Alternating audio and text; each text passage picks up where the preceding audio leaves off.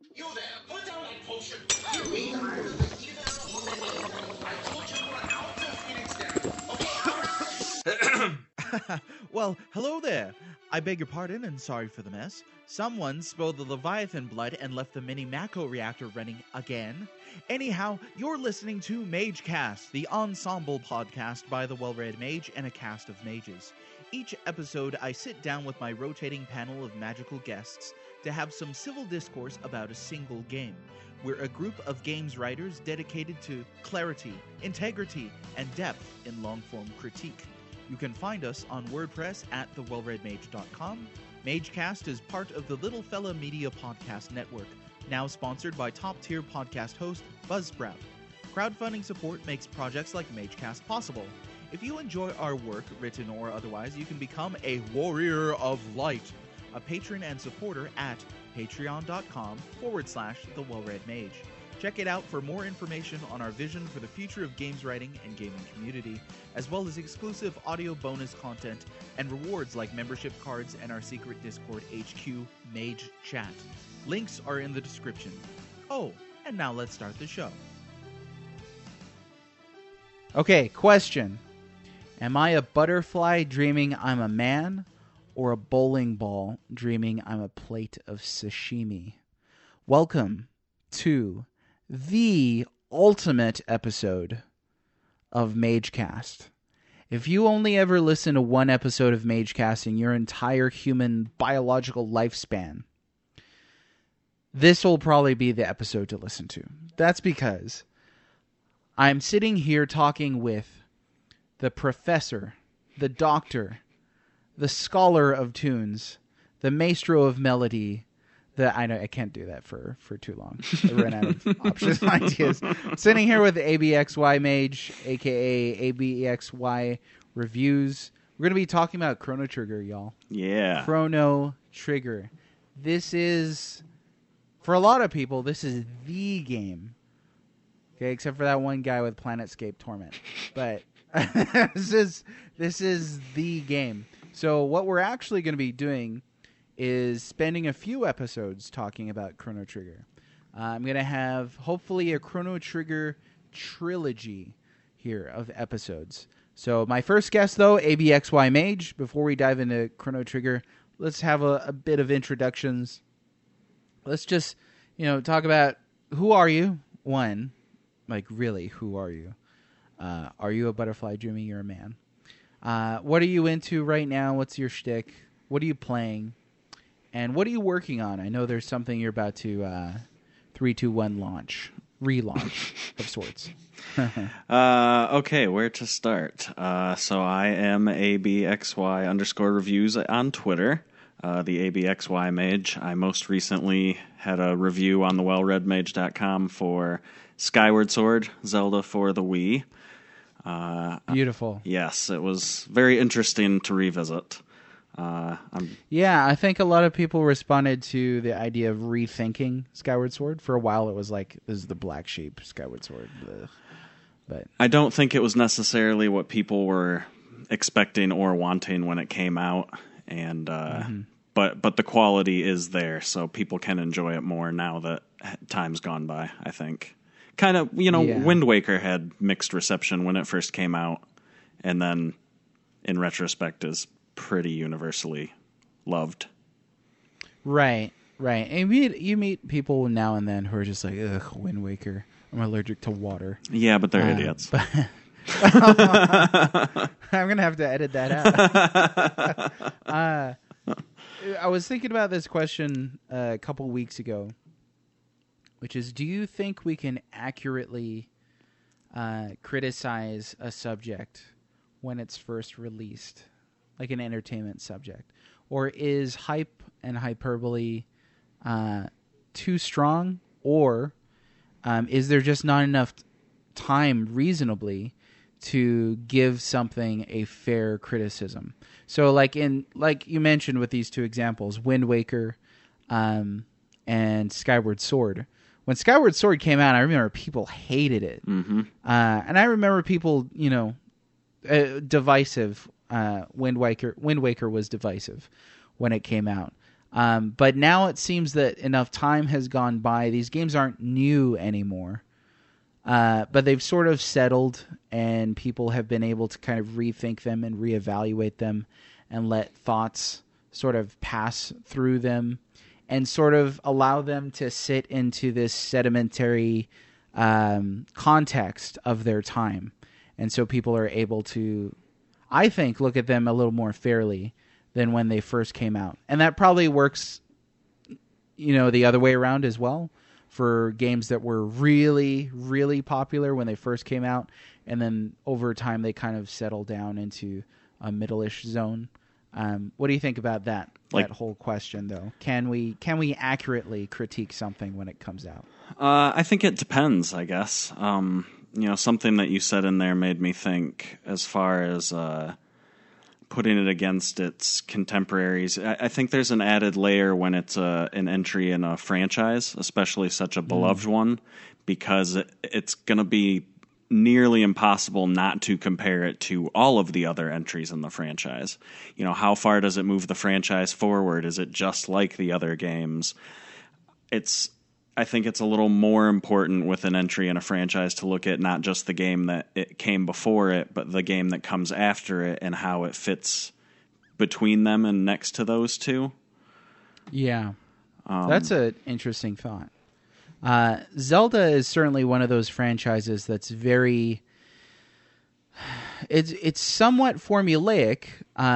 We'll say it's very formulaic, but it still does sort of play around with broad structures of things.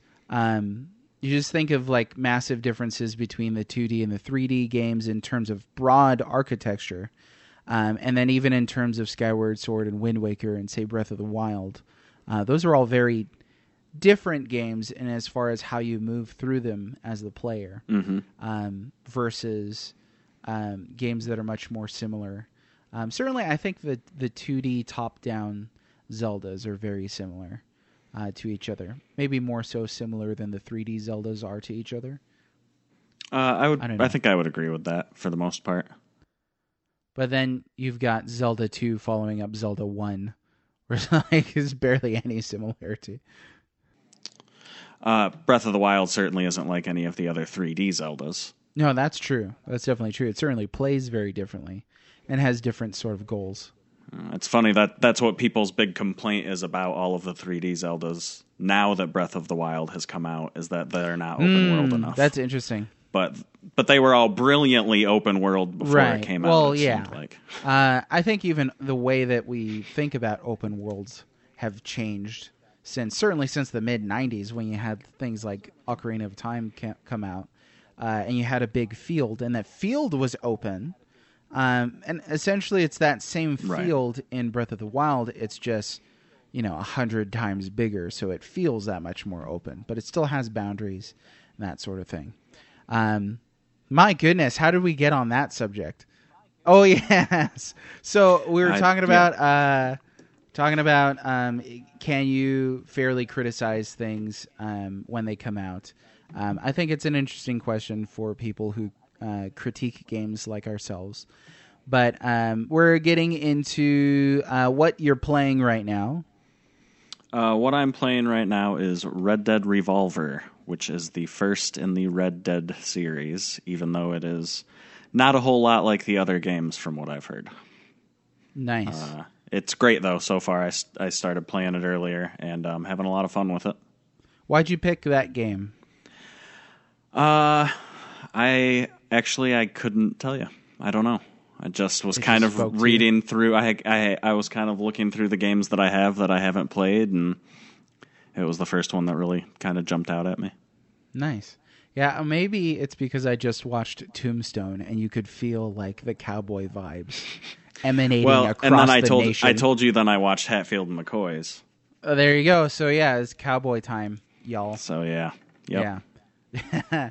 Okay, and I really haven't played very many Western themed games at all. I've played a little of Gunsmoke for the NES. I've maybe played 10 minutes of the first Red Dead Redemption. That's about it.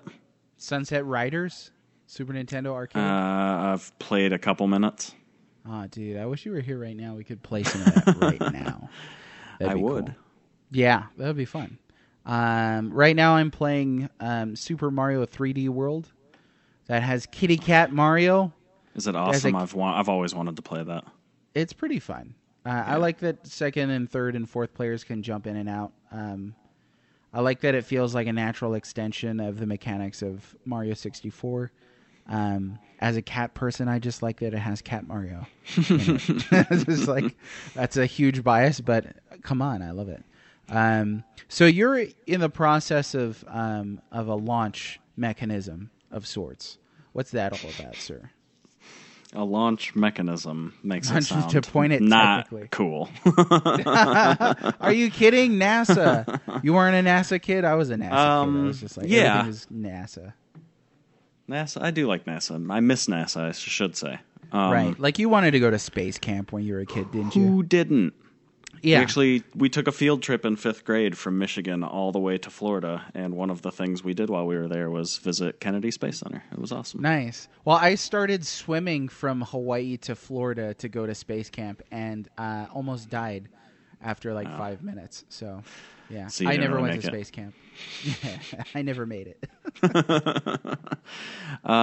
Yeah, so after a brief but seemingly very long break from episodes of Side Quest, it is finally coming back.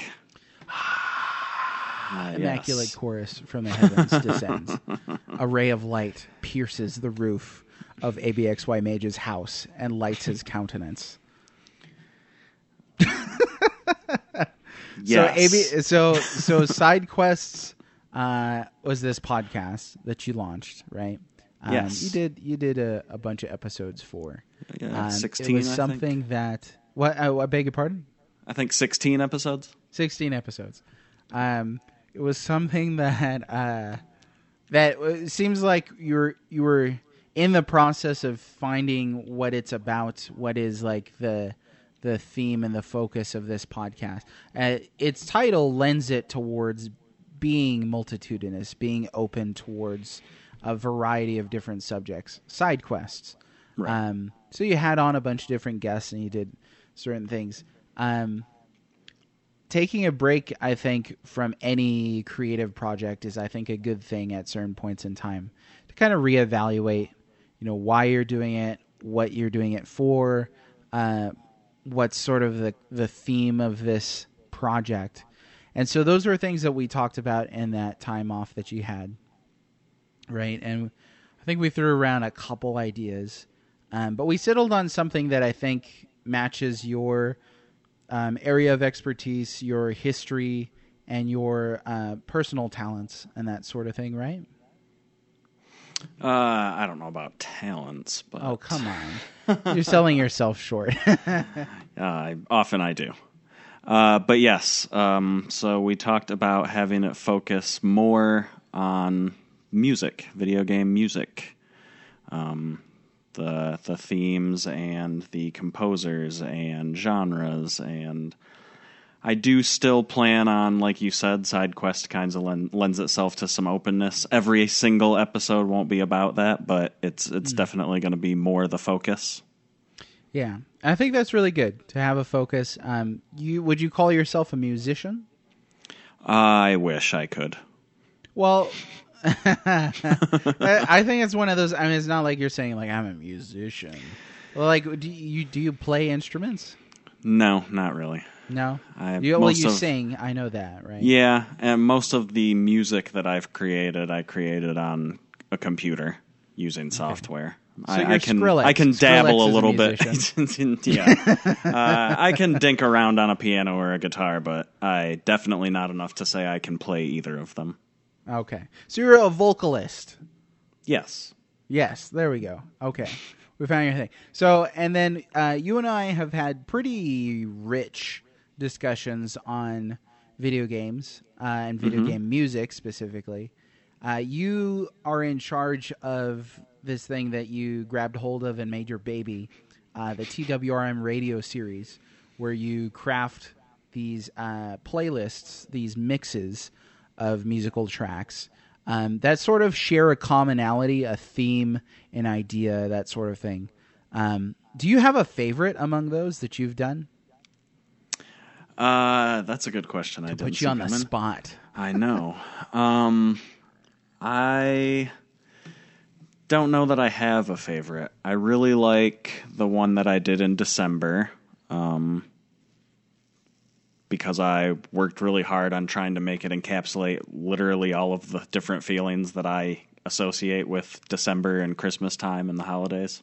And I really like the way that flows.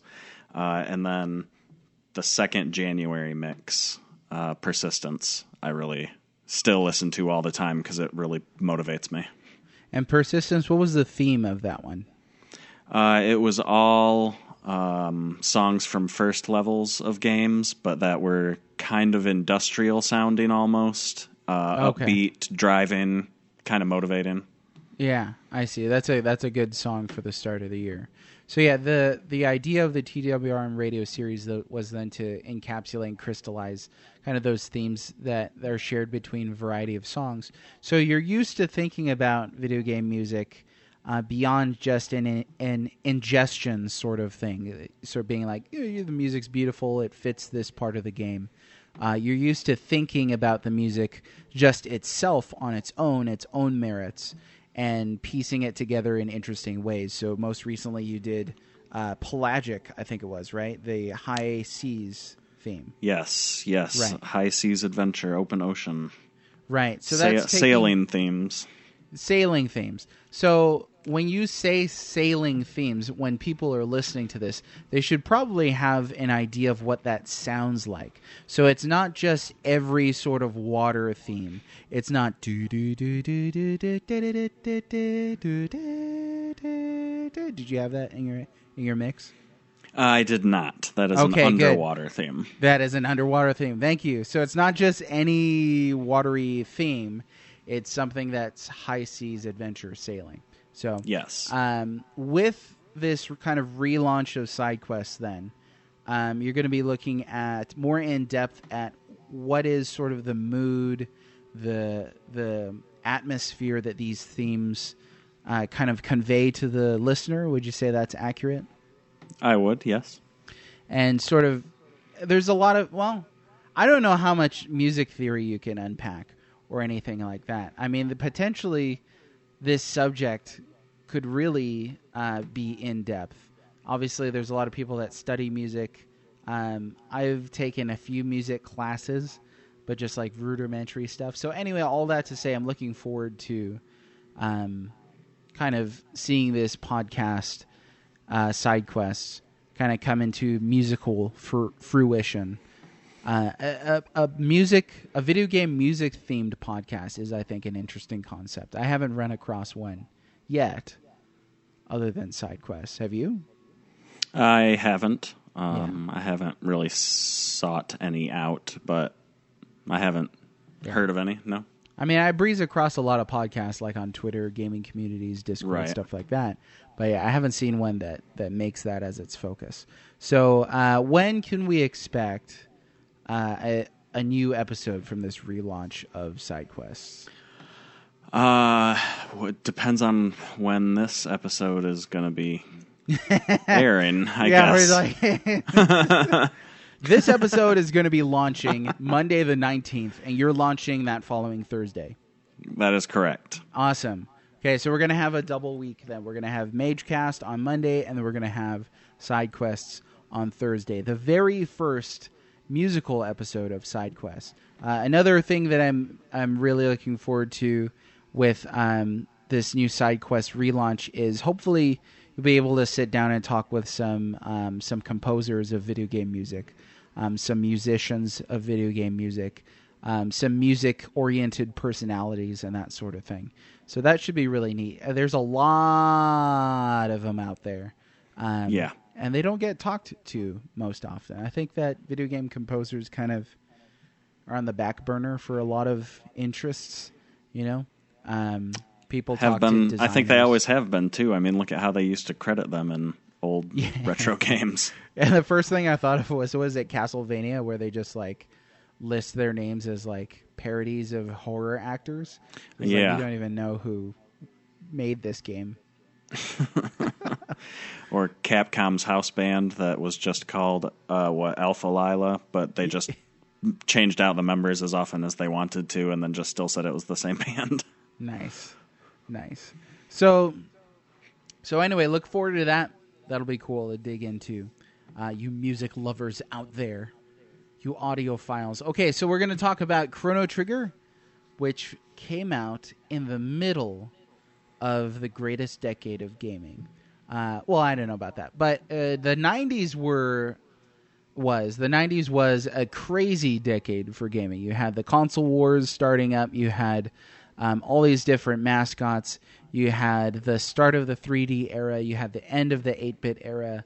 You had, just in those 10 years, a lot happened in video games. And a lot of great games come out. But right in the middle of the 90s, 1995 was Chrono Trigger. So this is MageCast episode 25, Corridors of Rhyme. Talking about Chrono Trigger, I just want to touch more broadly on impressions and memories. Do you remember the first time you played Chrono Trigger? I think so, yeah. I played it a lot of times through beginning to end when I first got it, so I can't say for certain if my memories of the first time were really the first time. But I'm pretty sure. Instantly blown away. So did you own it at the time, or you borrowed it or rented it? So I actually think I might have told this story on a previous episode. Nobody remembers anything. Go ahead. A neighbor of mine let me borrow a handful of his Super Nintendo games. So he let me borrow Super Metroid, Chrono Trigger, Final Fantasy II, Super Return of the Jedi, Mega Man X, and SimCity. And about 2 weeks later, he got a Nintendo 64, and he came over to my house, and he knocked on the door, and I answered it, and he said, "Hey, all that Super Nintendo stuff that you have, you can just keep it. I have an N64 now." So then I just owned all of those things all of a sudden. So, and that's the same Chrono Trigger that you still have? No. So it is it along with Final Fantasy and Super Metroid and my gold cartridge, Ocarina of Time, were all stolen when I was in college. Dang. Yeah. What's worse, having your Chrono Trigger cartridge stolen or your identity stolen? Oh, boy. That's a tough question. So I had a friend growing up who did own this game, pretty sure. And I played a lot of RPGs at his house. We kind of took turns playing through JRPGs at his house on the Super Nintendo. And this was one where I turned it on and was like, whew, this looks and sounds great. But I only played it infrequently. I would visit him during the summertime. And then the rest of the year I wouldn't be able to play his things. I would find it now and then and would rent it at a Blockbuster and so on and so forth. I came into owning it at one point, and I do not remember what it was that allowed me to own it. But I got it at some point during a summertime, and I spent like a month in my room playing it every day. I put blankets over the windows. I hung up Christmas lights in my room. I went all out. I had like food that I prepared so that, I wouldn't have to spend too much time away from this game. And I just would wake up and spend all day like exploring this game. Not just playing it, but like exploring it, really spending time digging into secrets, trying to figure things out. Eventually got a strategy guide. So this was my game for like a summer. And I spent and this was in Hawaii, where it's like in the summertime quite hot, and I had blankets over the window. So it was like I made myself a Chrono Trigger sauna. But but this game has stayed with me ever since. I'll never forget that time. I can never replicate an experience like that. I'd never do that to my health again. I would probably die if I did that now. But Chrono Trigger then it's a special game to both of us. I eventually say Sorry, just you were No, go ahead. saying, remembering waking up. It's the first game that I got into the fight with my parents about, would you just let me get to the save point? Oh, nice. It was the first one that did that for me. Nice. I think this one was not. I think Breath of Fire 1 was for me. Just let me get to the save point. A couple times I'd just leave my system on, like, all night. Yeah. No, I remember my mom, who was a physical therapist when I was growing up, would teach aerobics classes and things like that, was always like, go outside and get some exercise or you're going to be a blobfish. And I was just like, yeah, but Chrono Trigger. Have you played this game, Mom? Oh, my gosh, Chrono Trigger. That's amazing. So I do not have that cart of Chrono Trigger anymore. I actually gave it to that friend whose house I originally played it at for his birthday one year. So he must have either not owned Chrono Trigger in the first place or gave his away or lost it somehow. And I haven't seen that guy for a really long time. So I hope he still has it. I hope he enjoys it, because now you can't exactly find the Chrono Trigger cartridge pretty easily. Yeah, no kidding. Quite expensive, yeah. But it is my favorite game, nonetheless. Oh, I didn't think we established that. This is my favorite game of all time. Favorite game of all time. Yeah. Mine is it too. yours? Oh yeah. Yep. High five across the stretches of time. Yes. And time and space. The wings of time. The winds of time. Oh, so good. So, kind of to still talk more broadly about this, then. Memories. Impressions. Do you have a favorite moment in this game? Wow. A single favorite moment. Yeah, like when I say Chrono Trigger, what is the first moment, the scene, the character, whatever, that comes to mind that you're like, oh. Maybe I still really like the first time the portal opens and you end up in 600. Oh yeah. In the Middle Ages. That first time going after Marla in the portal and seeing the not 3D but actually traveling in the time portal. Right. That mode 7 sort of the wavelength thing going on. Yeah. That was a cool effect, dude, back in the day. Yeah, and just not really knowing what's going on, a strange reaction to a necklace during a teleportation experiment at a fair, and you just jump in. You really just head first into adventure. Yeah. Now, how old were you when you played this? If you I would have been in 3rd grade. Okay. I was about 10, I think. 9 or 10. Yeah, about the same age. Yeah. And I was too stupid to get the gist from the title Chrono Trigger that this was a time-traveling game. Yeah, same. Had no idea until I was like, happened. Toronto, what is that? I don't even know the word. But, that moment when you're on the mountain, you're like, oh, cool, dude, I'm on the mountain, whatever. And you come out of the mountain. This is the moment that hits me with that 600 AD moment. When you come out of the mountain and you're on the overworld map again by your town, and you can tell the topography is all the same, but it's misty, and then, in the bottom corner where it previously said the time, it's a question mark. And, I was like, what? There's a little bit more forest, a little bit fewer buildings, but it's the same. Exactly. My first little kid thought was parallel universe, alternate dimension, because that's comic book stuff, comic books, But this, I was not expecting it to be like a time travel game and a time travel RPG. That's super cool. And not just that. I mean, that's just the first time.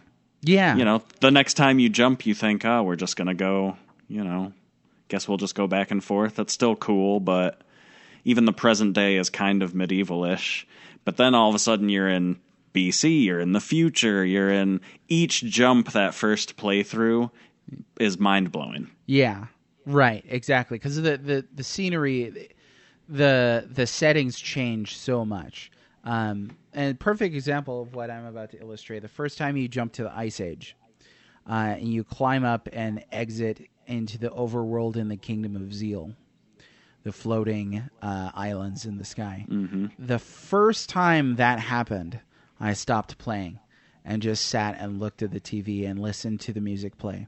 The game does a really clever thing where that track, Corridors of Time, only plays once, I think, prior to that reaching Zeal the first time.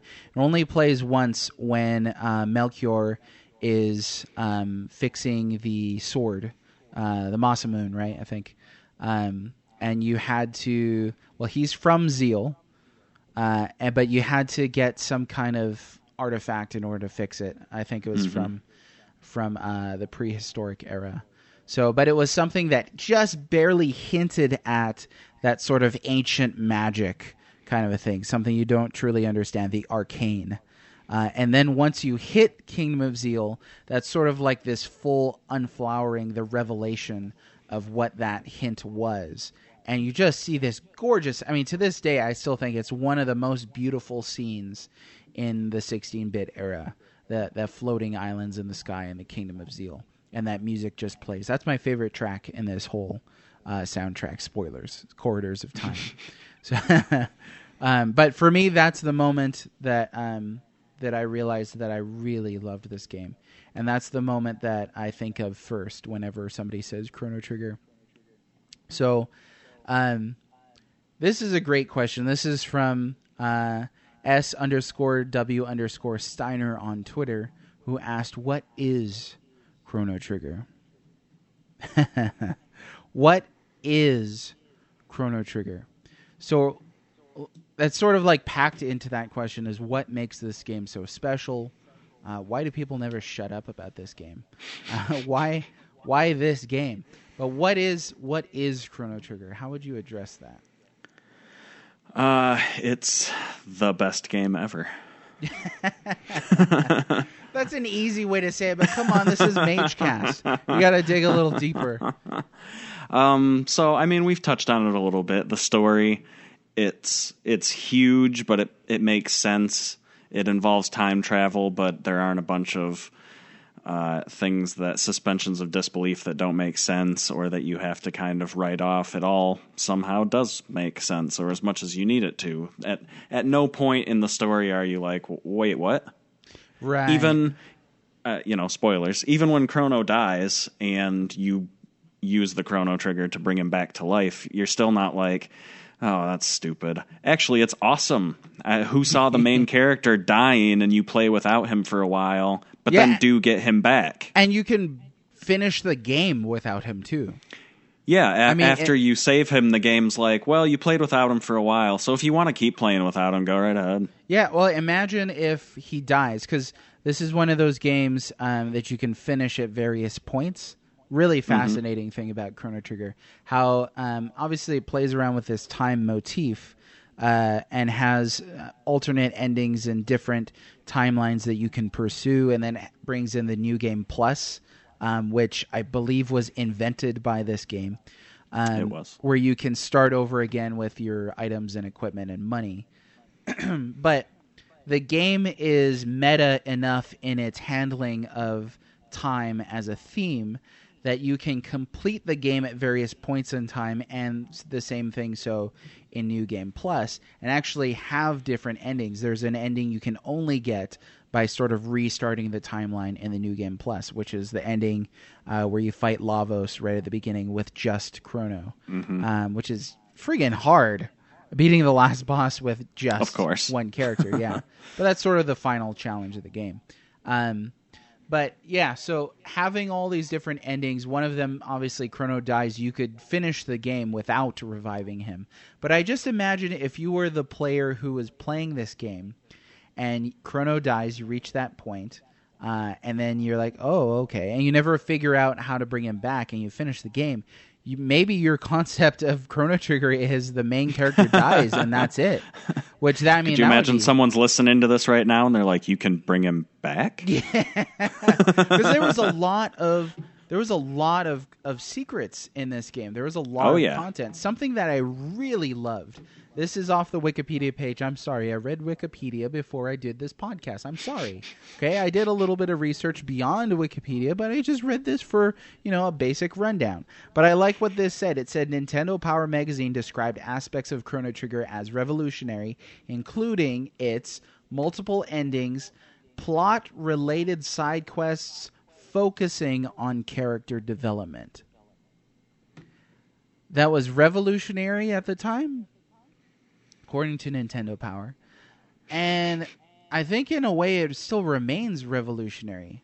I've played some newer RPGs since 1995 that have side quests that do not focus on character development, that are not plot related. A lot of the great secret stuff in Chrono Trigger is so good because it highlights all these layers of these characters that you didn't know before, and it builds the world more so than just, hey, go get me a stone from the prehistoric era and I'll give you this item. More so than just sort of the inventory focused side quests, plot focused side quests, focusing on character development. That's awesome. I think that's a really cool thing about Chrono Trigger. Even if you had a quest that was essentially like a fetch quest, like just go get this thing, the fact that they tied character development and progression to it makes it not feel like that's all it is. Right.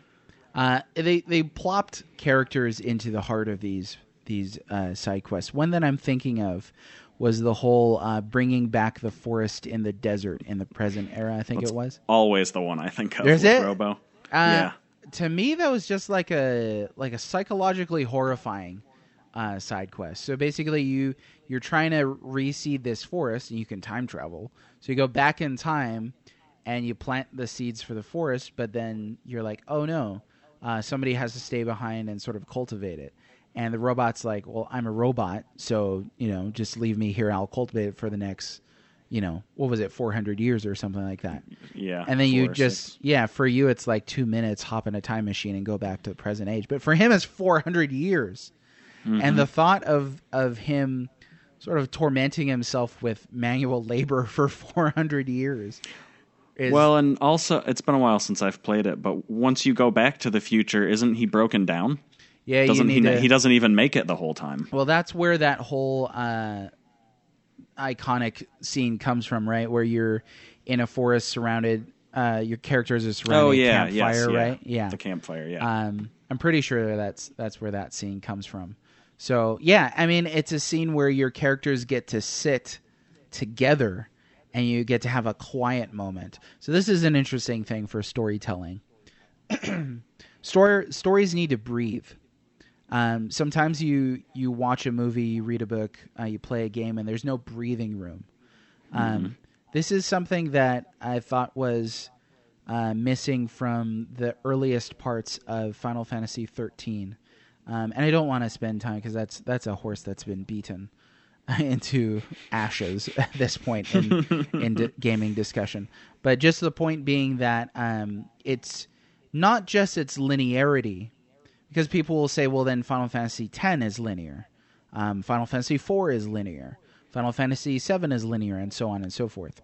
They are, especially to an extent. Final Fantasy X is definitely very linear. But Final Fantasy X gives you sort of breathing spaces. Gives you a town to stop and go explore as long as you like.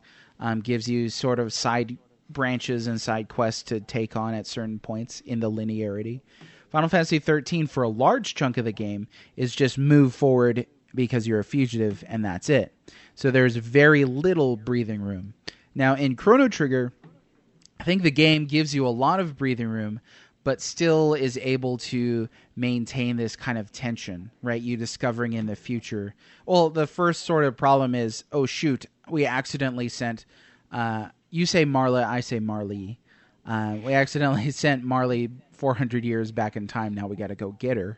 And then you go back and you're like, well, shoot. It turns out that the people in the Middle Ages in 600 AD thought that Marley was Queen Lean, who was missing. And because they thought that, The real queen remained missing and didn't, create this lineage in the royalty of Guardia. So that's going to destroy the timeline. So they were like, okay, well, you got to go back and rescue the real queen so that you didn't create this huge mess. And you're just creating all these time paradoxes, right? And that's sort of something that gets addressed in Chrono Cross of like these kids messing around with the timeline and not really knowing what they're doing, thinking they're fixing small problems, but they're actually creating bigger ones. Interesting idea for RPGs to play around with. But then you keep messing up, and eventually you're sent to the distant future, and you're like, well, what went down here? It's ruined. There's skyscrapers destroyed in the background. There's starving people everywhere, and it's just a blasted wasteland. And you discover that some kind of life form named Lavos destroyed the world. I think it was around 2001 in their timeline, 2010, something like that. 2001, I think. 2001? 2001, somewhere in there. 2100. Let's look it up real quick. It's 2099, maybe. We were off by 2 years. We're off by 2 years. So it was 1999 AD. So present day was 1000 AD in Chrono Trigger. Middle Ages was 600 AD, pretty sure, in Chrono Trigger. Yeah. And the day of Lavos, or the apocalypse, was 1999 AD. Y2K. Y2K. Chrono Trigger predicted Y2K. It's a game theory. So anyways, the game sort of is able to maintain this tension, this storyline pressure on the player to keep exploring, to keep moving forward. Because too much breathing room is bad for a story, right? It's where let's sit down and have an hour of exposition. And you're like, okay, now I don't even remember what the quest is about. So sometimes games obviously swing in too far in the other direction. But another thing that I think when you talk about what is Chrono Trigger, why is this game so good, what makes this game so good, somebody brought up the level of polish. The polish on Chrono Trigger is very fine. It's not a game where you play where you're like, well, that hitbox was off. You play it and you're like, it's beautiful. Things work. It's fluid. You fight monsters on the map rather than going to a separate screen. There's no random battles. Monsters appear on the map itself. People really liked that at the time. People still like that. It's just a cool idea. It's very seamless when you play Chrono Trigger. And it's not just, something that 3D games really suffered from was when they tried to do stuff like that, they would suffer graphically. Yeah. Chrono Trigger is able to put the battlefield on the same overworld map that you're always looking at and playing on in that overhead view, while also being one of the best looking games on the system. Right. And I've said this before, gone on record of saying that late 16-bit is way ahead of early 3D. Definitely. So the 90s, right in the middle of the 90s, you had just the beginnings of early 3D, and you had sort of the endings of the 16-bit era. But the 16-bit era, building off the 8-bit era, produced some really beautiful looking games, amazing experiences. And then we had to get to 3D eventually, but the early 3D stuff, I mean, you compare it to like there is some just ugly drab textures, really just pixelated slopes and stuff like that just looks yuck. Compared to a game, I'm thinking of Tomb Raider 1. Right. Compared to a game that's this vibrant. For some reason, every time I talk about early 3D, I think about that game Daikatana, which was a first-person shooter, but you had like a sword and crap like that. It was like medieval setting. Yeah, that game was hideous.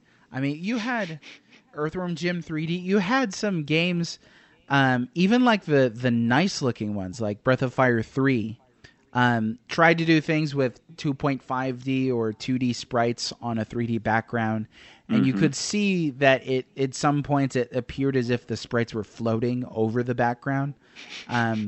It's like they tried and they had to in order to progress the technology forward, but it's just a necessity of the time.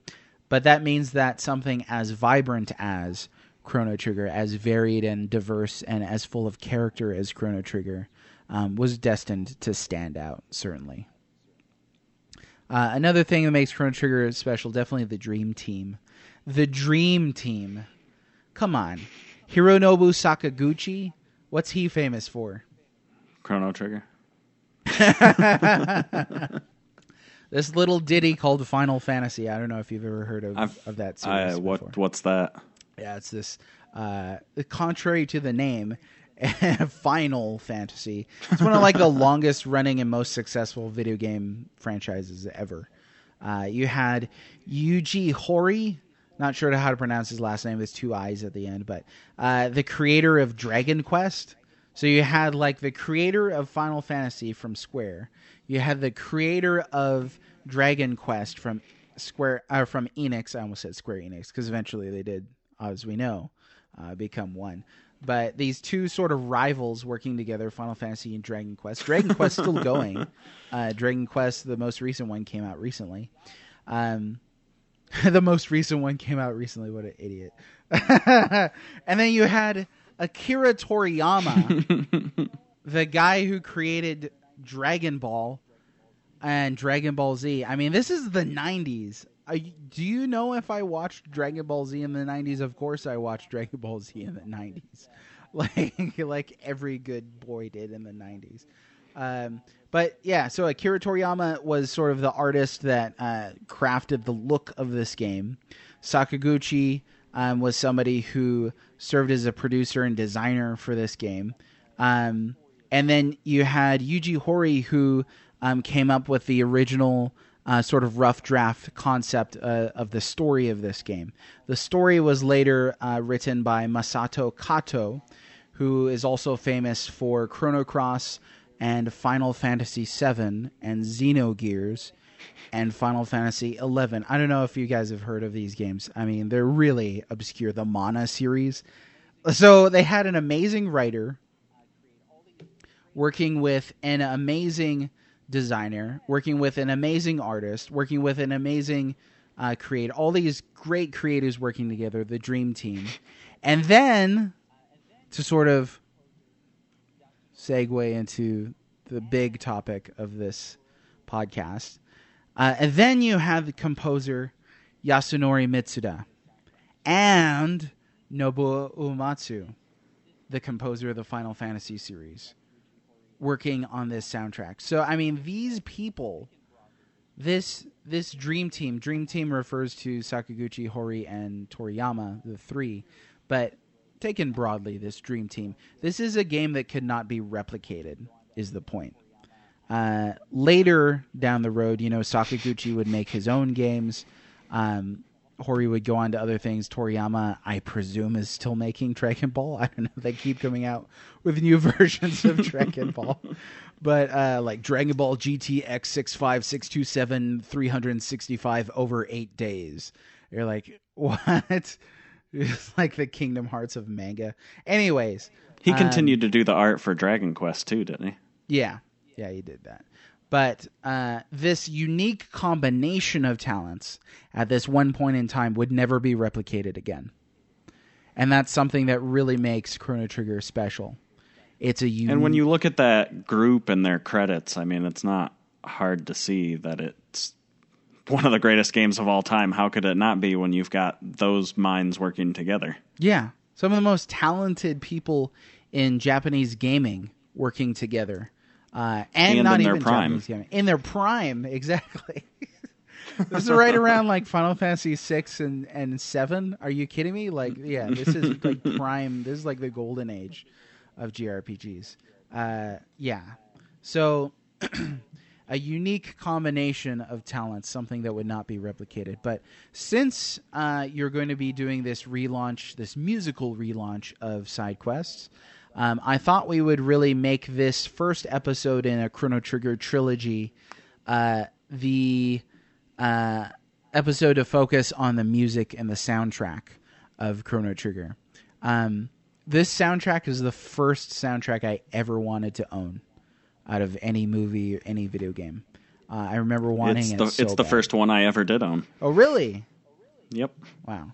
Yeah, I wanted to own it. and then I never got it. I think the first soundtrack I ever owned was Final Fantasy VII's.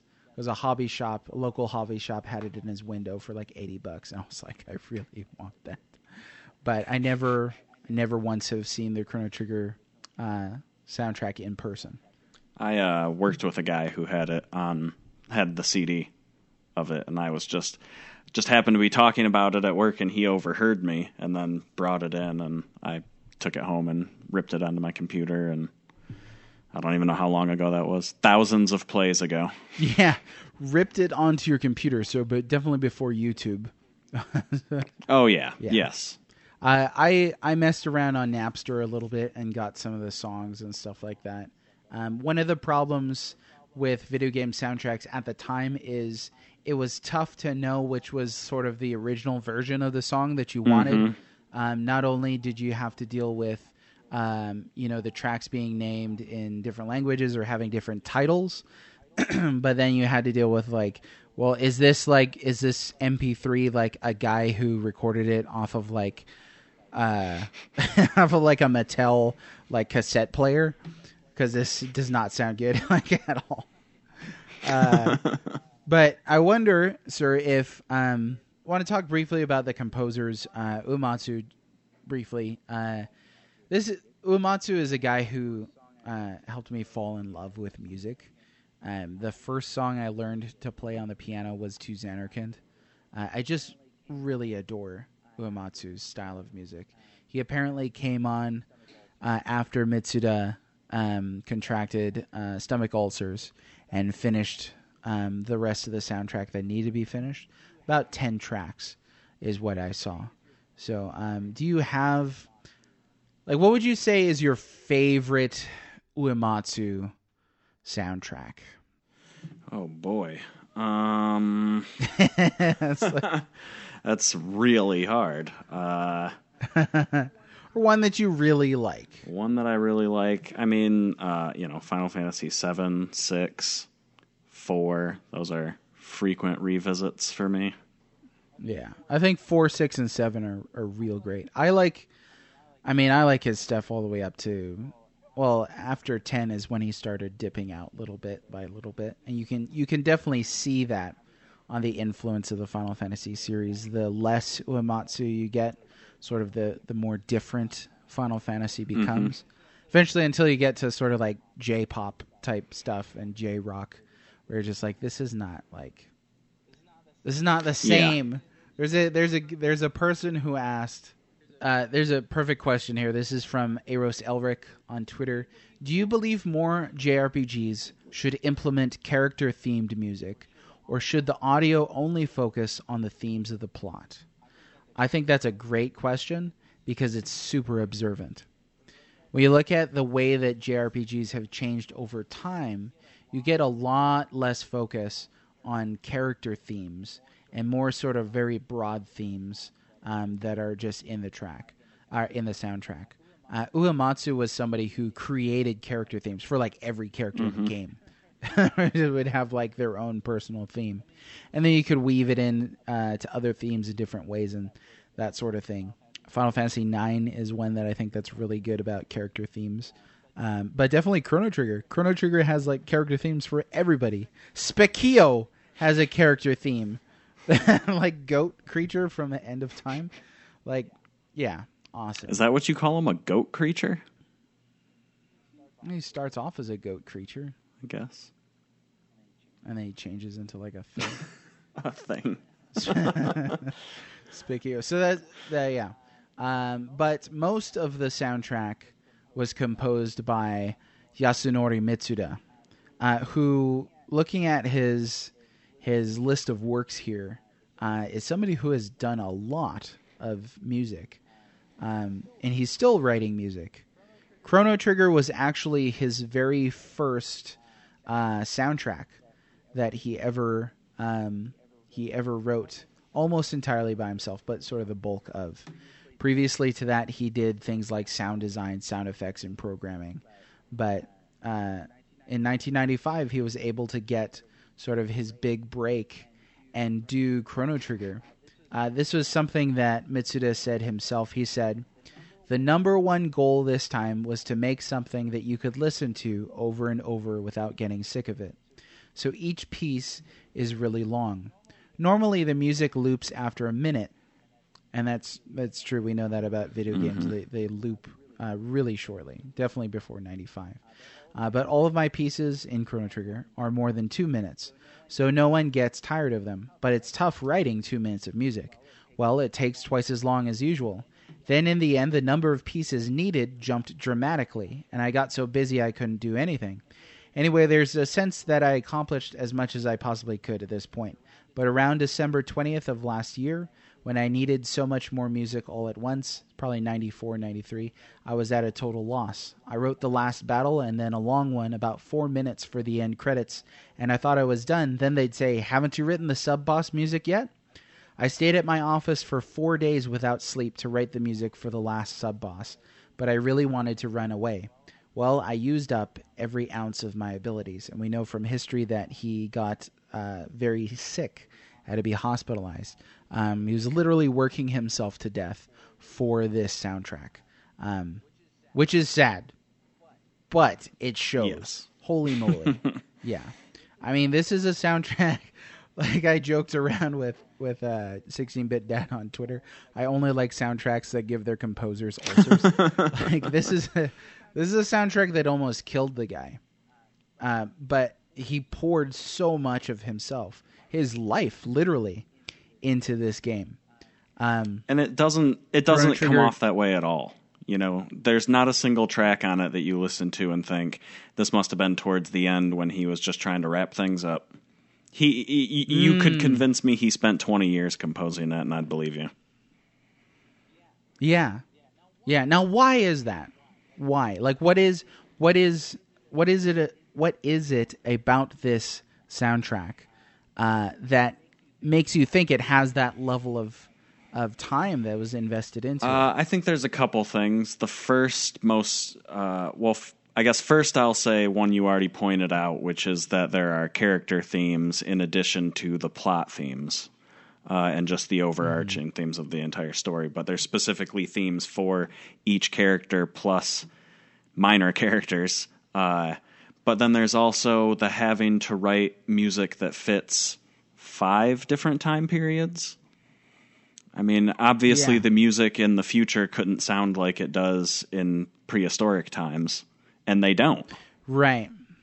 Yeah, and it's not just one track per time period. Right. I mean, we're talking about, like, you have to... This is something I absolutely had hoped that you would hit on.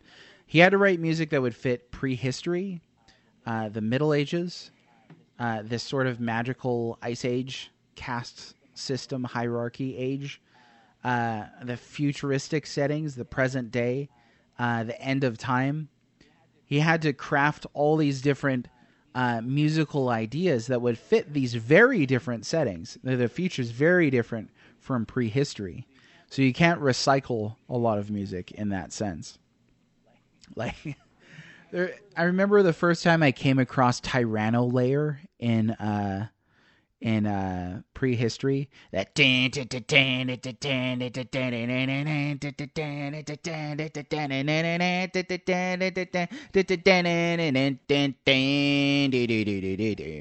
that song does not belong anywhere else in the game.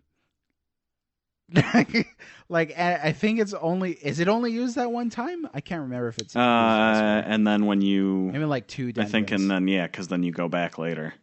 Right. But that's it, yeah. That track sounds like a dinosaur playing a guitar. Just saying that right now. It sounds like a T-Rex like is like wailing on an electric guitar. You could not use that track anywhere else. That's something that's special for the Reptite dungeons. But then to be able to craft music that was already extraordinarily long for its time, like you said, you could listen to it over and over again because of its length. That's true. I mean, like yesterday I was listening to the Chrono Trigger soundtrack because I needed to remember one specific melody, and I ended up just listening to the whole thing. I mean, how many times have you listened to this soundtrack? Honestly, hundreds. I mean... Yeah, it's true. that it's music that he crafted that you could listen to over and over without getting sick of it. Another interesting thing about this soundtrack too is apparently the main theme. So there's sort of like the dream theme that goes along with Chrono Trigger. You have the dream team putting it together. Chrono Trigger's kind of code name during production was the Dream Project, because it was something that these people just dreamt up together and really pursued, this sort of passion project. But also for Yasunori Mitsuda, apparently I think it was the main theme that da da da da da da da came to him in a dream. To me, that's just something that it gives me tingles, like goose flesh. That's like one of those like perfect idealized like creativity moments. You're like, this came from a dream, y'all. But yeah, I just think that's crazy. So some other things that Mitsuda worked on, he did the soundtrack for Mario Party. That's a surprise. Did not know that. The first one. Yeah, the first one. Chrono Cross, which is an incredible soundtrack, an amazing soundtrack. Xenogears. Great soundtrack. Quite good. Yeah. A couple of these: Shadow Hearts Bomberman 64, Shadow Hearts Covenant, Luminous Arc. I'm just picking out ones that I've heard of. He took over Xenoblade Chronicles, so like he did Xenoblade Chronicles 2. That was something that really made me want to play that game, was seeing his name again, because to me, I hadn't seen him active in game composition for a while. Evidently, he was, though. All this, he did Final Fantasy 15 episode Ignis. He's done some work in anime, other projects. But it seems like Chrono Trigger was his first... presumably the guy didn't get ulcers every time he composed. I hope not, considering how many games he's worked on. Yeah, like that poor guy's guts. But it seems like Chrono Trigger then was the one that, again, it was part of the Dream Project. He had a unique set of people to work with, and he really poured himself, everything that he had, into composing this one soundtrack. So even though he's made all these other soundtracks down the road, to me, it doesn't seem like any of them have the scope, the quality, the differentiation of music that Chrono Trigger does, the breadth of it. Even listening to the Xenoblade Chronicles 2 soundtrack, it all kind of has, a specific flavor to it.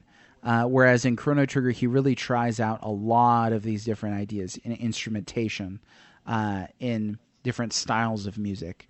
It's like if you had to say, what's a soundtrack that is most like a Nobuo Uematsu soundtrack that was not entirely composed by Nobuo Uematsu, it would be Chrono Trigger's soundtrack. Definitely.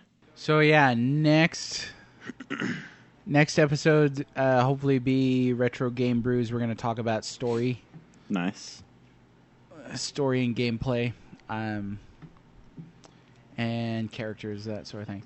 And then after that, we'll talk about, with Philosophical Mage, sort of like influence, nostalgia, and the idea of playing this game for the first time in the late 2010s.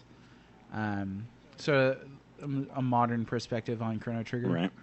Because I hate when people are just like, it's just nostalgia. It's like, you're an idiot. Yeah.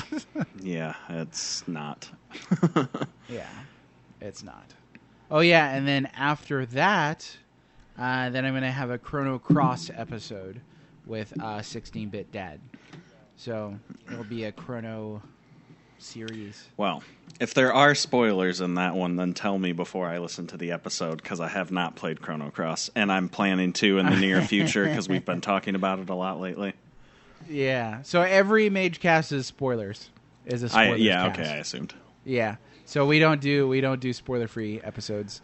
Well, but you could have said there's not really anything in the game that's a spoiler. I don't know. Yeah, there are. I've only played like the first hour and a half or so. So after you get like Mojo, is that his name? Yeah. The straw man. Yeah, the straw man. And then, a little bit like you went to another world. Yeah. I don't remember. I think I only got 1 or 2 Well- characters, and that's as far as I got. I own it. Oh, well, there you go. I mean, I think it's a great game. It's just not Chrono Trigger. There's I definitely... think now I can finally get around that. Yeah. There's definitely spoilery things that you do not want spoiled as far as like what happens to the original cast of Chrono Trigger. Okay. Yeah, and all like the explanation for why Cross happens. What happens to Scala that's not resolved in Chrono Trigger. It's one of the great things I love about Chrono Trigger, where it just Scala disappears and that's it. Mm-hmm. Magus looks for her and never finds her.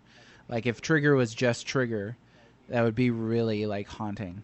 Another whole thing is the entity. It's not really finalized in Chrono Cross, but have you ever heard about that with Trigger? I don't think so. So the entity is this concept that it's something outside of the timeline that sort of orchestrates everything to happen to resolve various problems in the storyline. So that the time portals are not randomly placed or they're not accidental. They're purposeful. It's quasi fan theory stuff, but there is a persona that's mentioned vaguely and not by name. But it's not something that's ever resolved in the series. So it's one of those things that'll probably forever remain in the region of fan speculation. The entity, let's see. Some mysterious entity that may have created the gates in Chrono Trigger and wanted the party to witness the events that they saw. So as Chrono progresses through the game, they believe that Lavos is the one leaving the gates behind. However, after the party reunites with Robo in the present, after growing the forest for Fiona, Robo explains that over the past 400 years he spent growing the forest. He believes now that it was not Lavos that created the gates, that some entity wished for them to witness the events that they have seen. So there it is. It's in that iconic scene that we were talking about. Oh, okay. I just don't remember him saying that. No, neither do I. I remembered Magus talking about him at some point, but, well, whatever it is. Even you reading that quote from Robo right there, in my head, I just don't see it as meaning he's actually referencing a specific... I don't know. I mean, that could or is what it is, but I don't... It's not how I would take that. Yeah. I mean, I don't know if this is verbatim or not as to what the quote is in the game, but the speculation that some entity wished for them to witness the events that they have seen.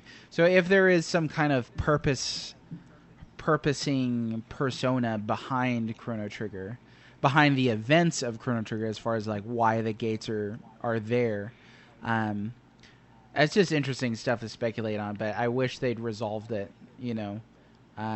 There's things here like, oh yeah, I definitely don't want to read that to you. But yeah, there's speculations of like a deity. It could be the Earth. It could be this character that I'm not going to tell you. It could be possible that the entity is actually the player of the game. So sort of like a Earthbound, sort of acknowledging that it's a game universe. But anyhow... Just real quick, when we were talking about time travel earlier and games handling it well, now that you just brought up Earthbound, could you imagine if Mother 4 was an Earthbound game that involved time travel? That'd be pretty cool, actually. I mean, if out of all game series to handle time travel, I would trust Earthbound to deal with that, or Mother rather. That's something that I actually want to write down for the RGB episode is handling of time travel in this as a mechanic and a storytelling device in this and other time travel games. I mean, because given there are other time travel like Turtles in Time, yes. But I mean, this is the magnum opus when it comes to time travel in games. Simply because you can affect what happens in other timelines based on what you do in previous timelines. Like, that's mind-blowing game design. Okay, so we want to look at the Chrono Trigger track listings here on the soundtrack. Just go through them briefly and kind of pick out ones that we really like, ones that are really iconic and famous and that sort of thing. We'll maybe address our favorites, some of the strongest themes that we think, but this will definitely highlight the scope and the breadth that we were talking about. So you have that page open, right? Yeah. Okay. So the first one, Presentiment, that's just the... Yeah, the clock and the piano. Right. But Chrono Trigger track 2 is the main theme. That's that one that we mentioned, the dream theme. A lot of people really like that theme. I mean, I think it's great. I do. Yeah. Hearing that again in Cross, when they use that same melody in some of the tracks in Cross, is just something that really beautifully ties together these two games. Is that one of your favorites then? It's not now, I wouldn't say. When I was a kid and the first, maybe 10 times I played the game, it was probably one of my top 3 or so, but maybe because it was my favorite for so long, it's not really in my top anymore. I think that song has a really beautiful crescendo. So like earlier we were talking about that da da da da da da da, but the part when it's da, da, da, da, da, da, da, da, da, da. That part really like makes me think of like flying. It's such a soaring, amazing part of that song. So Morning Light, really nice green song. Oh, Memories of Green. That's maybe what I'm thinking of. See, I'm not going to remember like all these by name, but then there's Guardia Millennial Fair. Who doesn't remember that song? Yeah. Super of course. Great. Ha! Yeah. Super great. And especially, and to begin a game with a fair. Super cool. The Chrono Trigger does not begin with, "You're an orphan and your village has been destroyed by the Empire." Instead, it's just like, hey, go have fun. Go look around.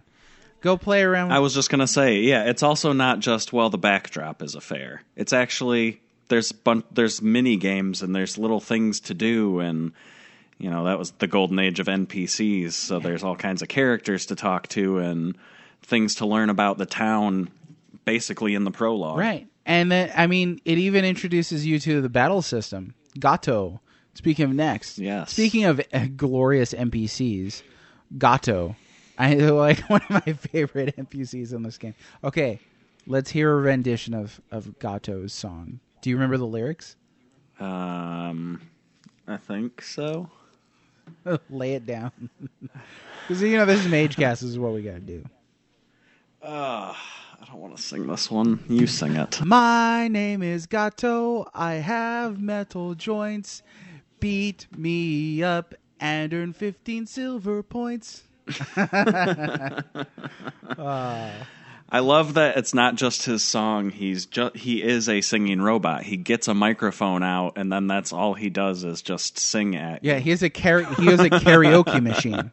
Like, that is his thing. Yes. For some reason, he's also shaped like a cat. And named Gato.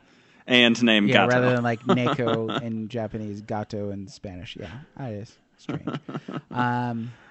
A strange happening. I used to, not the first time I ever played it, but when I was young, I would farm Gato, just fight over and over and over and over, so I could buy the load sword before going through the portal the first time. Absolutely, of course. It was so fun to farm Gato. Yeah.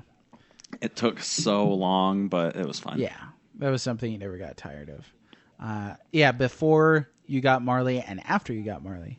I definitely did it quite a bit. And, sorry, while we're talking about the fair, this isn't music related, but while we're talking about the fair, that's also the first time you can do something that affects the future of the game when you end up on trial and the witnesses who testify in your favor or against you base it on the things they see you do at the fair.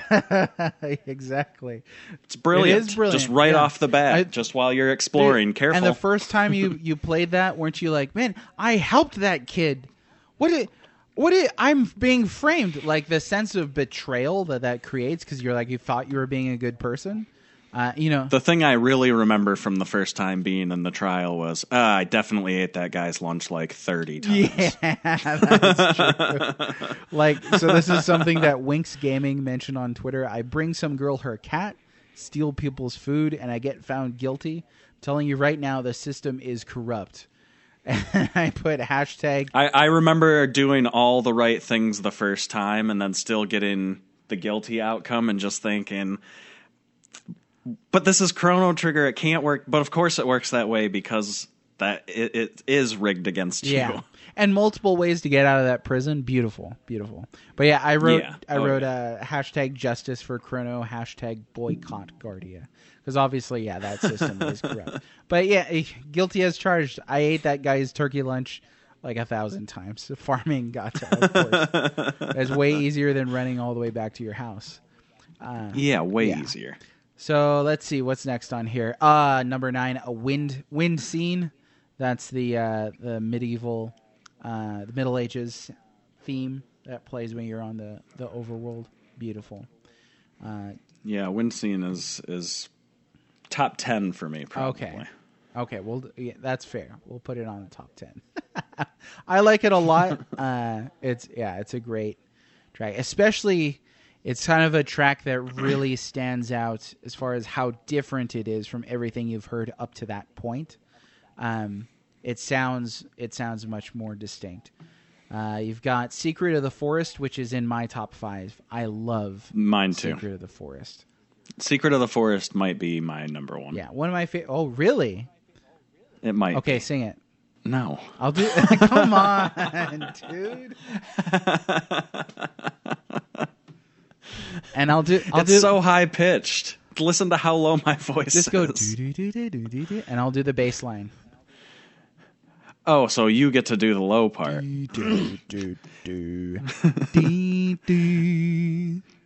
I know.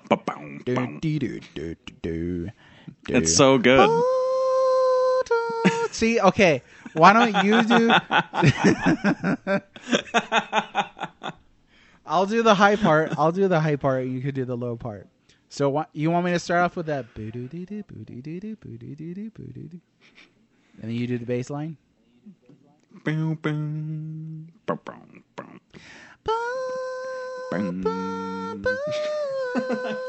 do it.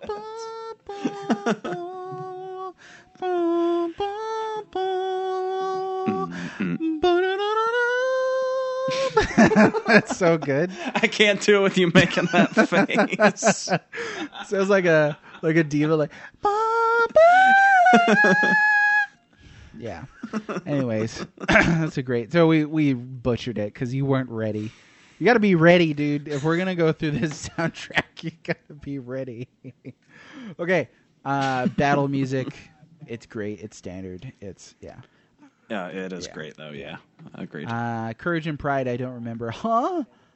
Menoria Cathedral. I think that sounds great. Da, da, da, da, da, da, da, da, da, da, da. Prayer to the Road That Leads. I do not remember that one. Silent Light is the first. Oh, hang on here. Yeah. Okay. Just kidding. Silent Light is the first Nobuo Uematsu track on this soundtrack. All of his are great ones. I'll tell you what. Yeah, super good. Yeah. Well, like, what are they? So there's Silent Light, Boss Battle 1. Okay. Mystery to the Past. I don't remember. That's a jangle. It's only 7 seconds long. So Mystery of the Past is that. Okay. He also did People Without Hope. That's from the future. I don't remember how that one goes. Yeah, I think that's the main theme that plays when you first arrive in the future. The really slow one. That's isn't it? Ruined World. That's the one. Yeah, that sounds like industrial and stuff like that. A very underrated song, "Ruined World," but yeah, "People Without Hope." I don't think it's that one. Are you looking it up right now? He also did "Bike Chase." That's a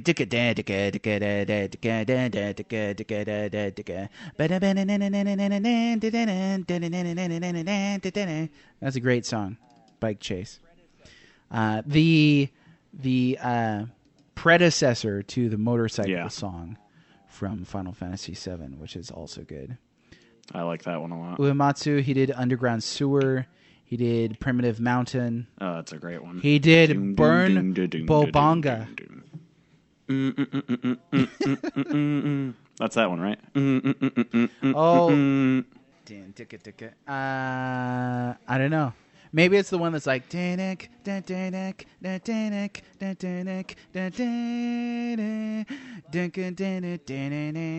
was right. But look at this. Uematsu did. Yes. You were right. It's the no. You're never right. No, I already lost it again. Oh no, that is the one you were talking about, isn't it?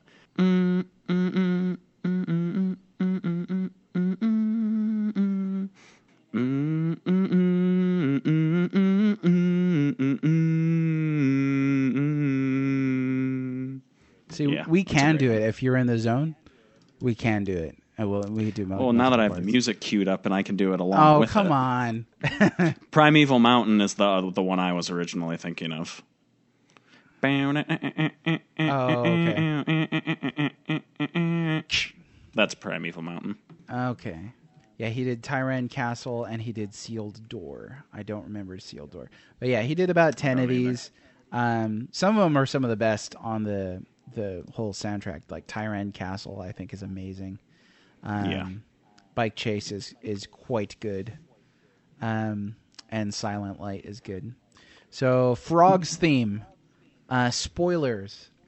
The audience picks from Twitter for the most frequently mentioned favorites definitely came down to Frog's theme and Mega's theme. Frog's theme has that great sense of adventure to it. Almost like a quasi sense of loss. It just sounds quite beautiful. One of my favorite tracks, The Trial, the Kingdom Trial song. Amazing. Yep, me too. Let me see if I can recall. Always loved that one. How's it go? Let me see. Da da da da da da da da da da da da da da da.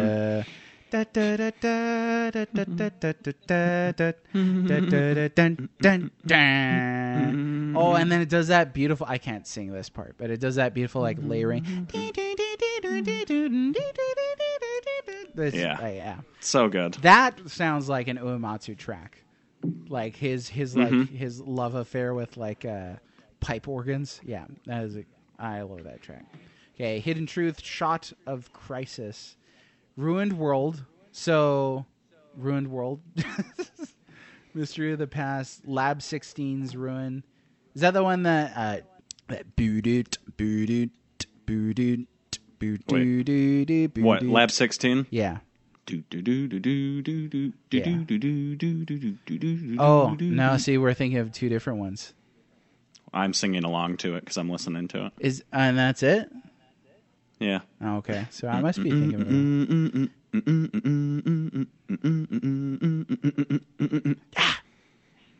Yeah, that's good. Or maybe that is the same track that I was thinking of. Can't recall. What was the one you were thinking of? That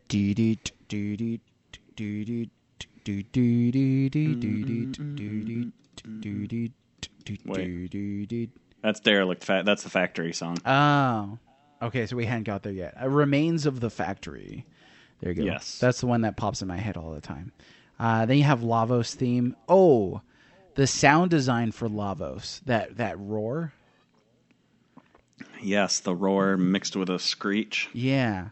One of like the most unique sounds in video games, I think.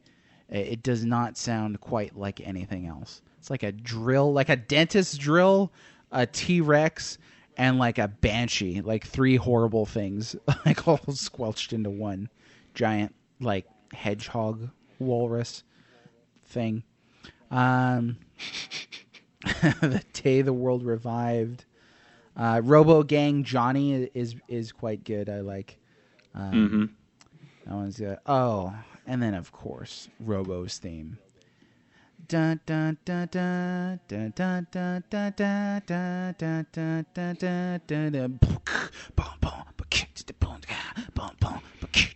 Yeah, that's a great track. Great track. Remains of the Factory, Battle 2, Fanfare 2, Brink of Time. That's End of Time, right? Yeah. Delightful Spicchio. End of Time is great. That might be one of my favorites. A Waltz for the End of Time. Fanfare so good. 3, Underground Sewer, Boss Battle 2, Primitive Mountain, Ayla's theme. I told you when I was a kid I pronounced Ayla as Alia for some reason. I couldn't remember what it was.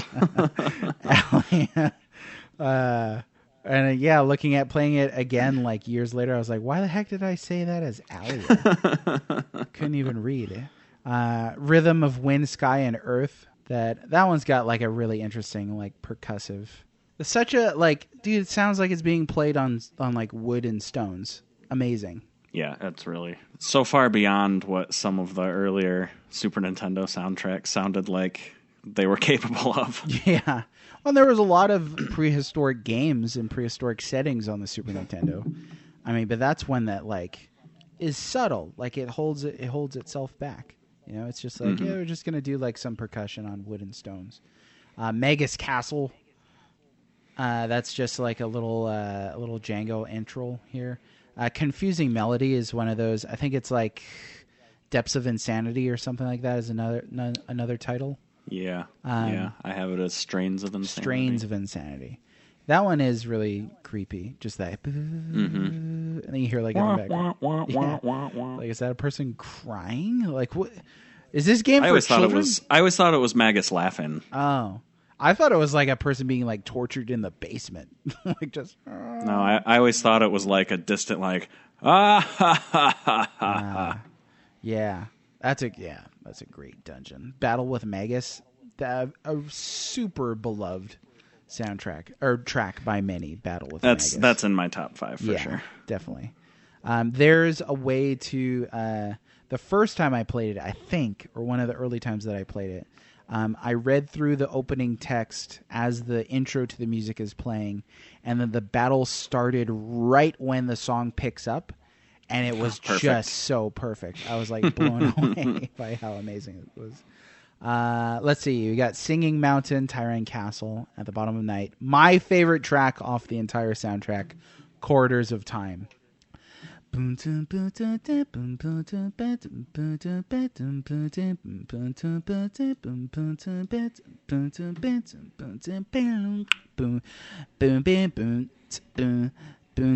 You got to do the high notes. Boom, boom, boom, boom, boom, boom, boom. Down, down, down, down, down, down, down, down, down, down, down. Oh yeah, I love that. I had it playing in my headphones, and you synced up that part perfectly. Oh, I did. Even though you couldn't hear what I was listening to. That's crazy. And the podcast is never going to get better than that. What is he playing? What are they playing? What's the instrument at the intro of that song? It sounds like something like glass almost to me. Like almost like hollow glass tubes. Yeah, I mean like a glass harmonica. It obviously like it's all synthetic music. Right. Yeah, it almost sounds like a marimba, like a steel drum, you know? But not like Caribbean at all. And then you have like this like sitar that comes in, and then like a bass. It's just what a fantastic sound. And you have the quasi vocals of the Super Nintendo. Much better than the quasi vocals of the N64 era. I don't even remember those. Zeal Palace was another like quiet, spooky one. Scala's theme is great. That's on my top 5.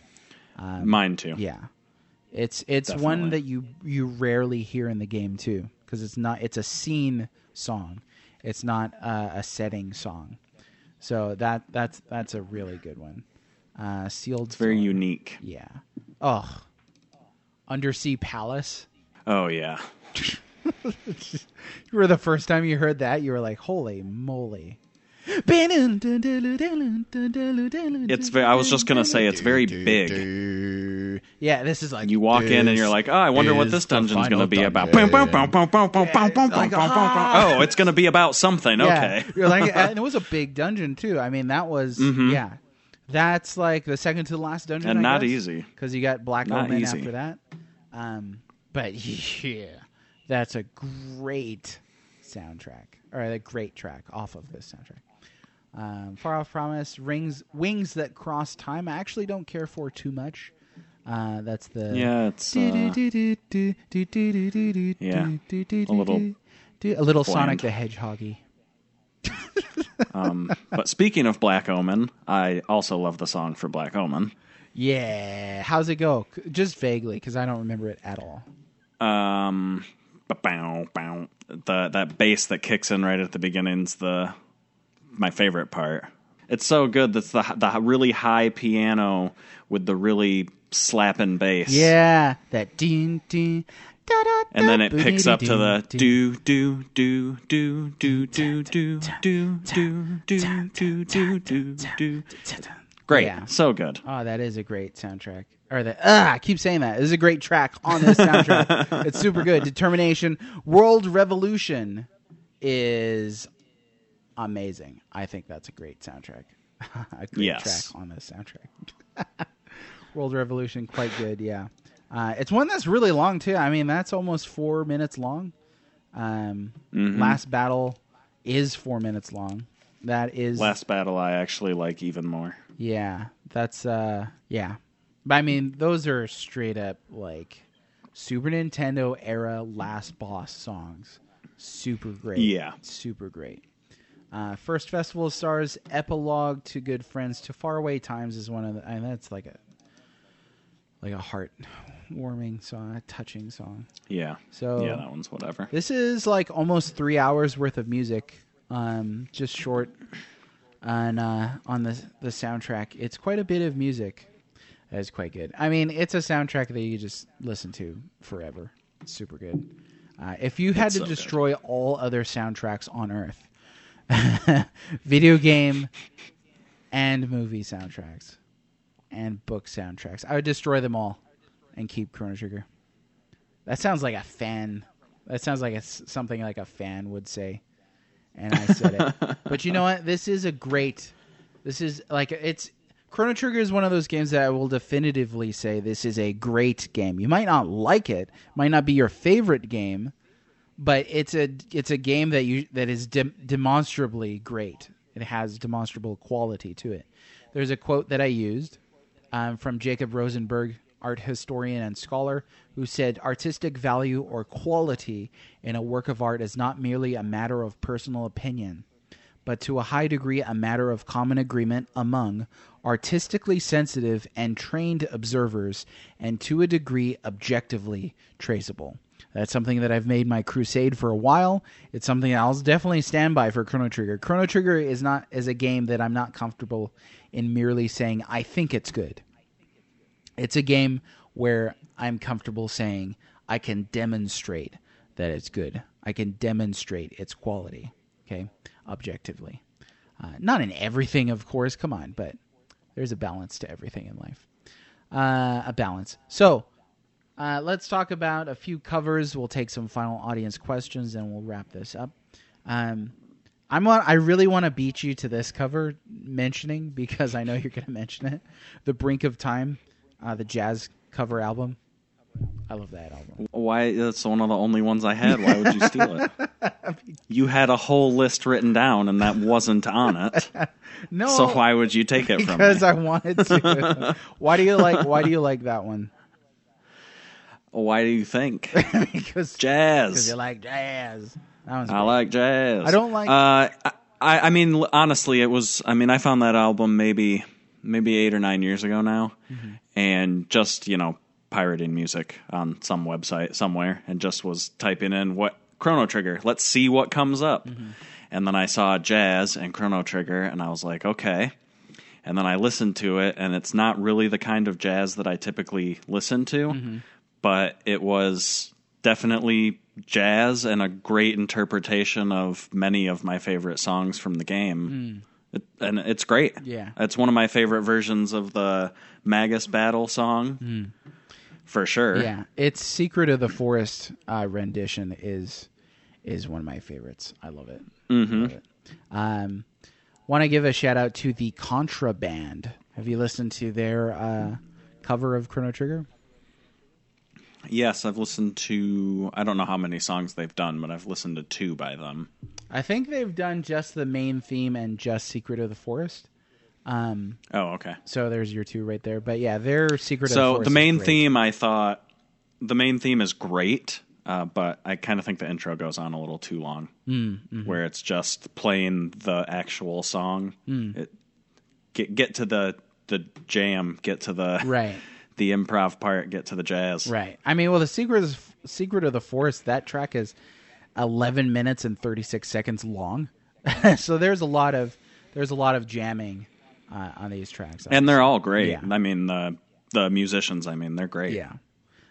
Somebody I want to mention, we were talking about earlier, not your cup of tea, but I really like Smooth the Groove. I think he's a super talented guy. I think his voice is like really smooth, like butter. Like if you had like butter just pouring out of your mouth, like melted butter, not like sticks of butter. I don't think sticks pour out. Well, you'll be surprised. But I really like his Quarters of Time. Again, he does that sort of like thing that he does with the snapping with fingers.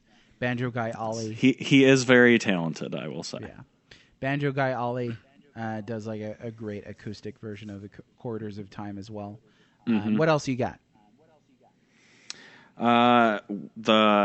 They call it Wind Scene by the Consoles, who are another band that, like Contraband, that I am a huge fan of, that does jazz interpretations of video game songs. I think that I know of off the top of my head, they do at least 3 Chrono Trigger songs, but that one's my favorite one. Okay. A big one is the overclocked remixes, Chrono Symphonic. A lot of people like to name drop the overclocked remixes. They're popular, they're good. There's a lot. A new one, fairly new one to me, was an original piano medley by Oh Still Music.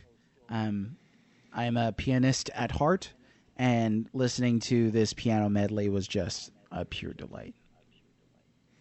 Yeah, I hadn't heard that before. You sent me your list today, and it was top notch. Yeah, I really enjoyed that one. One that I discovered a couple years ago was there's a series of music somebody's making called Melancholy Music from TPR. So this was an album, Melancholy Music from Chrono Trigger. They kind of play around with major and minor chords and set things into more what you would typically think melancholy to sound like, themes and motifs. It wears eventually, at least on me. I don't like to just listen to like what I would categorize as emo music constantly, or like sad music all the time. But when I'm in a particular mood, like I'll listen to that album for sure. What's another one that you got? I'm going to steal one of yours now. Oh, go ahead. I think his name's PPF. Was that what it was? Mm-hmm. That was very surprisingly excellent. I mean, I'll watch any. I'm fascinated by any of those multi-instrumentalists who shoot video of them playing each of the different parts and then putting the side by sides all together, so they're basically a one-man band. But the sound quality and the choice of instruments that he decided to go with, like a that. wind keyboard. That's really Yeah, and like a plastic flute, basically, Yeah, like a and then that recorder, weird. It was that one that was almost like a clarinet, but not quite. Yeah, I'm not sure what that even was. Yeah. And then the hollowed metal pipes. Yeah. Hanging from the string. Is that even a real instrument? I don't know, but I love how now you got. But then put it all together, and it was It sounds amazing. beautiful. Yeah, you got to explore that channel. He does a lot of like Donkey Kong Country, I think is how I found him actually. But it just has this really great tactile sound to it. something that you could like tangible that you can feel, you know. Mm-hmm. And it takes essentially a synthetic soundtrack and gives it a new kind of weight. That's just amazing. So yeah, I really enjoy that one. Chrono Trigger orchestral selections is really good. Not so much interpretation as it is sort of just like a replaying of a lot of these songs, but with what it would sound like with a full orchestra. Right, exactly. And that's something that if you're a fan of this game, you should definitely experience at least once. You'll enjoy it, definitely. Yeah, but it's not gonna surprise you as in like, oh, that's an interesting choice of instrument. No, it's very much a literal reading of the original music. Anything else from you? Because I got one last one that I want to end with. Nope. Actually, we hit on all of mine. That I did not write down because I didn't want you to see it. Oh, but I want. So why did I? I'll remember that next time you ask me if there's any I was thinking of. Well, I didn't get to see your list anyway, so I want to send it to you and get your immediate reaction. Justin Bieber does a cover of a Chrono Trigger song? Nice. Oh, you get to edit nice this. Try, nice try. Click on that. Have you seen this before? No. It's ridiculous how well it works. So this is the Rick Roll and the Robos theme layered over each other.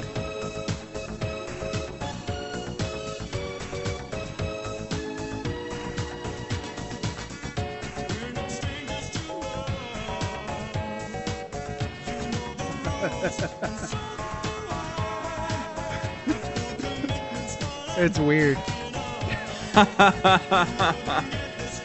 No, it's so perfect. Now you'll never be able to unhear that. Yeah. And the singing starts at the same time as the melody. Yeah. It works. No, I don't know why it's it not works, even. but it works I'm so less well. curious as to how it works as I am how someone thought of it. Was the song played on the radio while they were playing the game, and it just happened to be right? Well, it's like once you, I don't know. It's like once you hear it, you're like, oh yeah, like the melodies share like some similarities, and so on and so forth. Maybe somebody was just playing and was like, this kind of sounds like Rick Astley's "Never Gonna Give You Up," and then they spliced it together. Actually, I saw a series of videos on YouTube the other day. I watched, I think, 5 or 6 of them, and it was all basically side-by-sides of songs from games that sounded... Yeah. I think I'm seeing videos like that pop up, like influences for classic Mega Man songs and stuff like that. Really cool ideas, tying those things together. So... Well, that's our final gift to you, listener. The Rick Robo Roll, Robo Astley, whatever you want to call it. That's a weird phenomenon.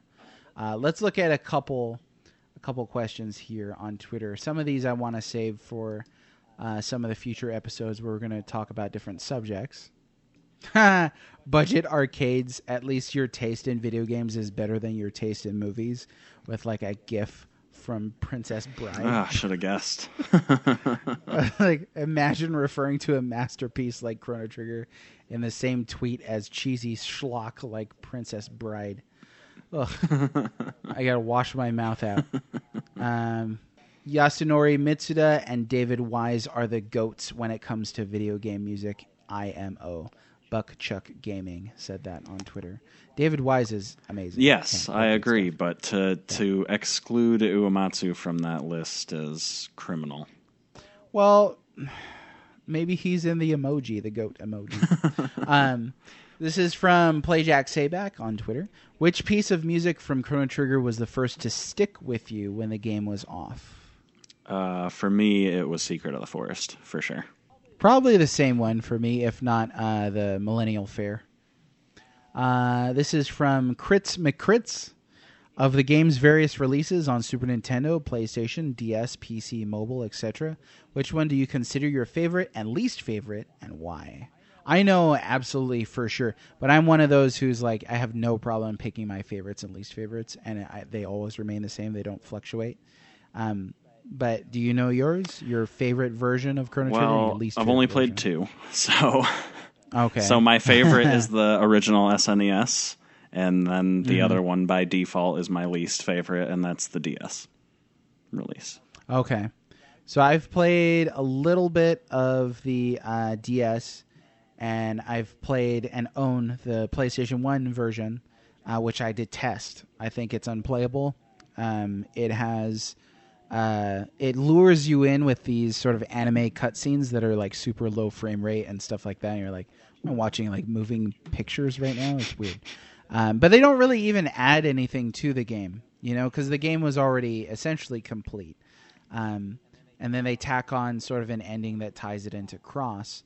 But you can, you know, if you've never played that version, you could just look up the cutscenes yourself. And they sort of highlight scenes that were already in the game.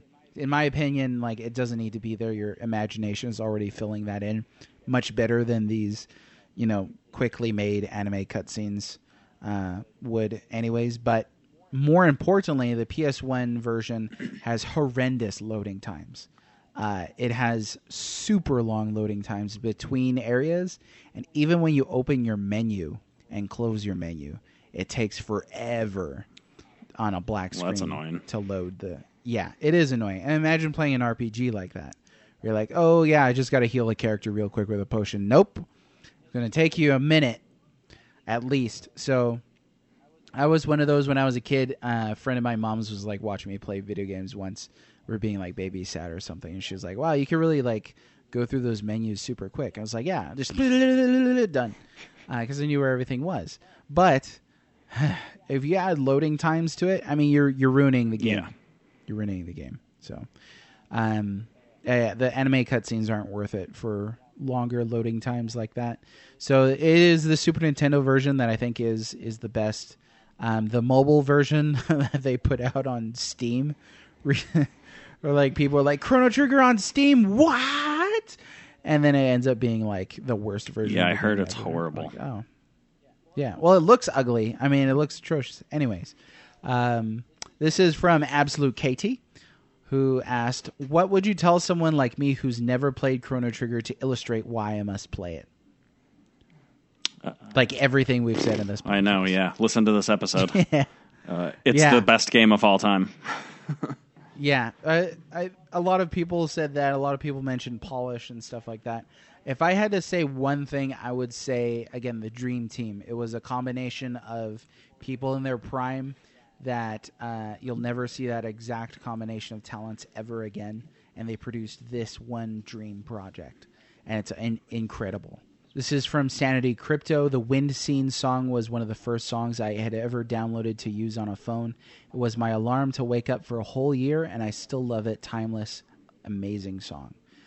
Corridors of Time was a song that I used to wake up to for an alarm on my phone. Do you ever have a Chrono Trigger alarm? I did not. I've had Earthbound, Mega Man X, but I have not had Chrono Trigger. So we're nearing the end of this podcast, but we talked a lot about our favorites in music, and I put out on Twitter, you know, what's your favorite track off of this game? Adventure Rules said, how would you feel if I asked you to pick a favorite child?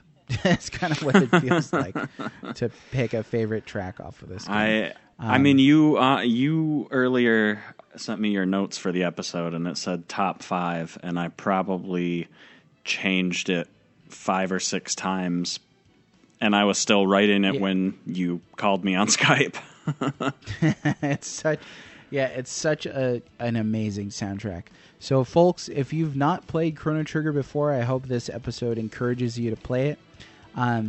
I would say, if you've never played Chrono Trigger, do not listen to the soundtrack on its own first. Play the game first and let the music enhance that gameplay experience as it was intended to in the proper context, and then go back and enjoy the soundtrack on its own in isolation. But this has been an episode of MageCast talking about music with my good friend ABXY. Thanks for joining me, sir. Thank you for having me. I called you ABXY the whole episode, I just realized.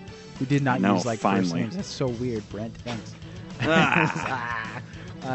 So next Chrono Trigger episode, Chrono Trigger Part 2, is going to be hopefully on story and gameplay. So I will see you guys next time. Thanks for listening. Bye-bye. Well, that's it from HCast. The spell is wearing off. But stick around for a promo about another show I know you just love. I hope you enjoyed this episode as much as I did. If you liked it, please like, subscribe, and share this episode to help us reach a wider audience. If you enjoy our work, please consider supporting us and our vision for the future of civil gaming conversations with a monthly pledge of any amount at patreon.com/thewellreadmage. The MageCast theme song, Celadon, was composed by Russell Gordon, whose work you can find on YouTube and SoundCloud. This episode may be over, but the legend will live on, passed down by the dwarves, the elves, and the dragons.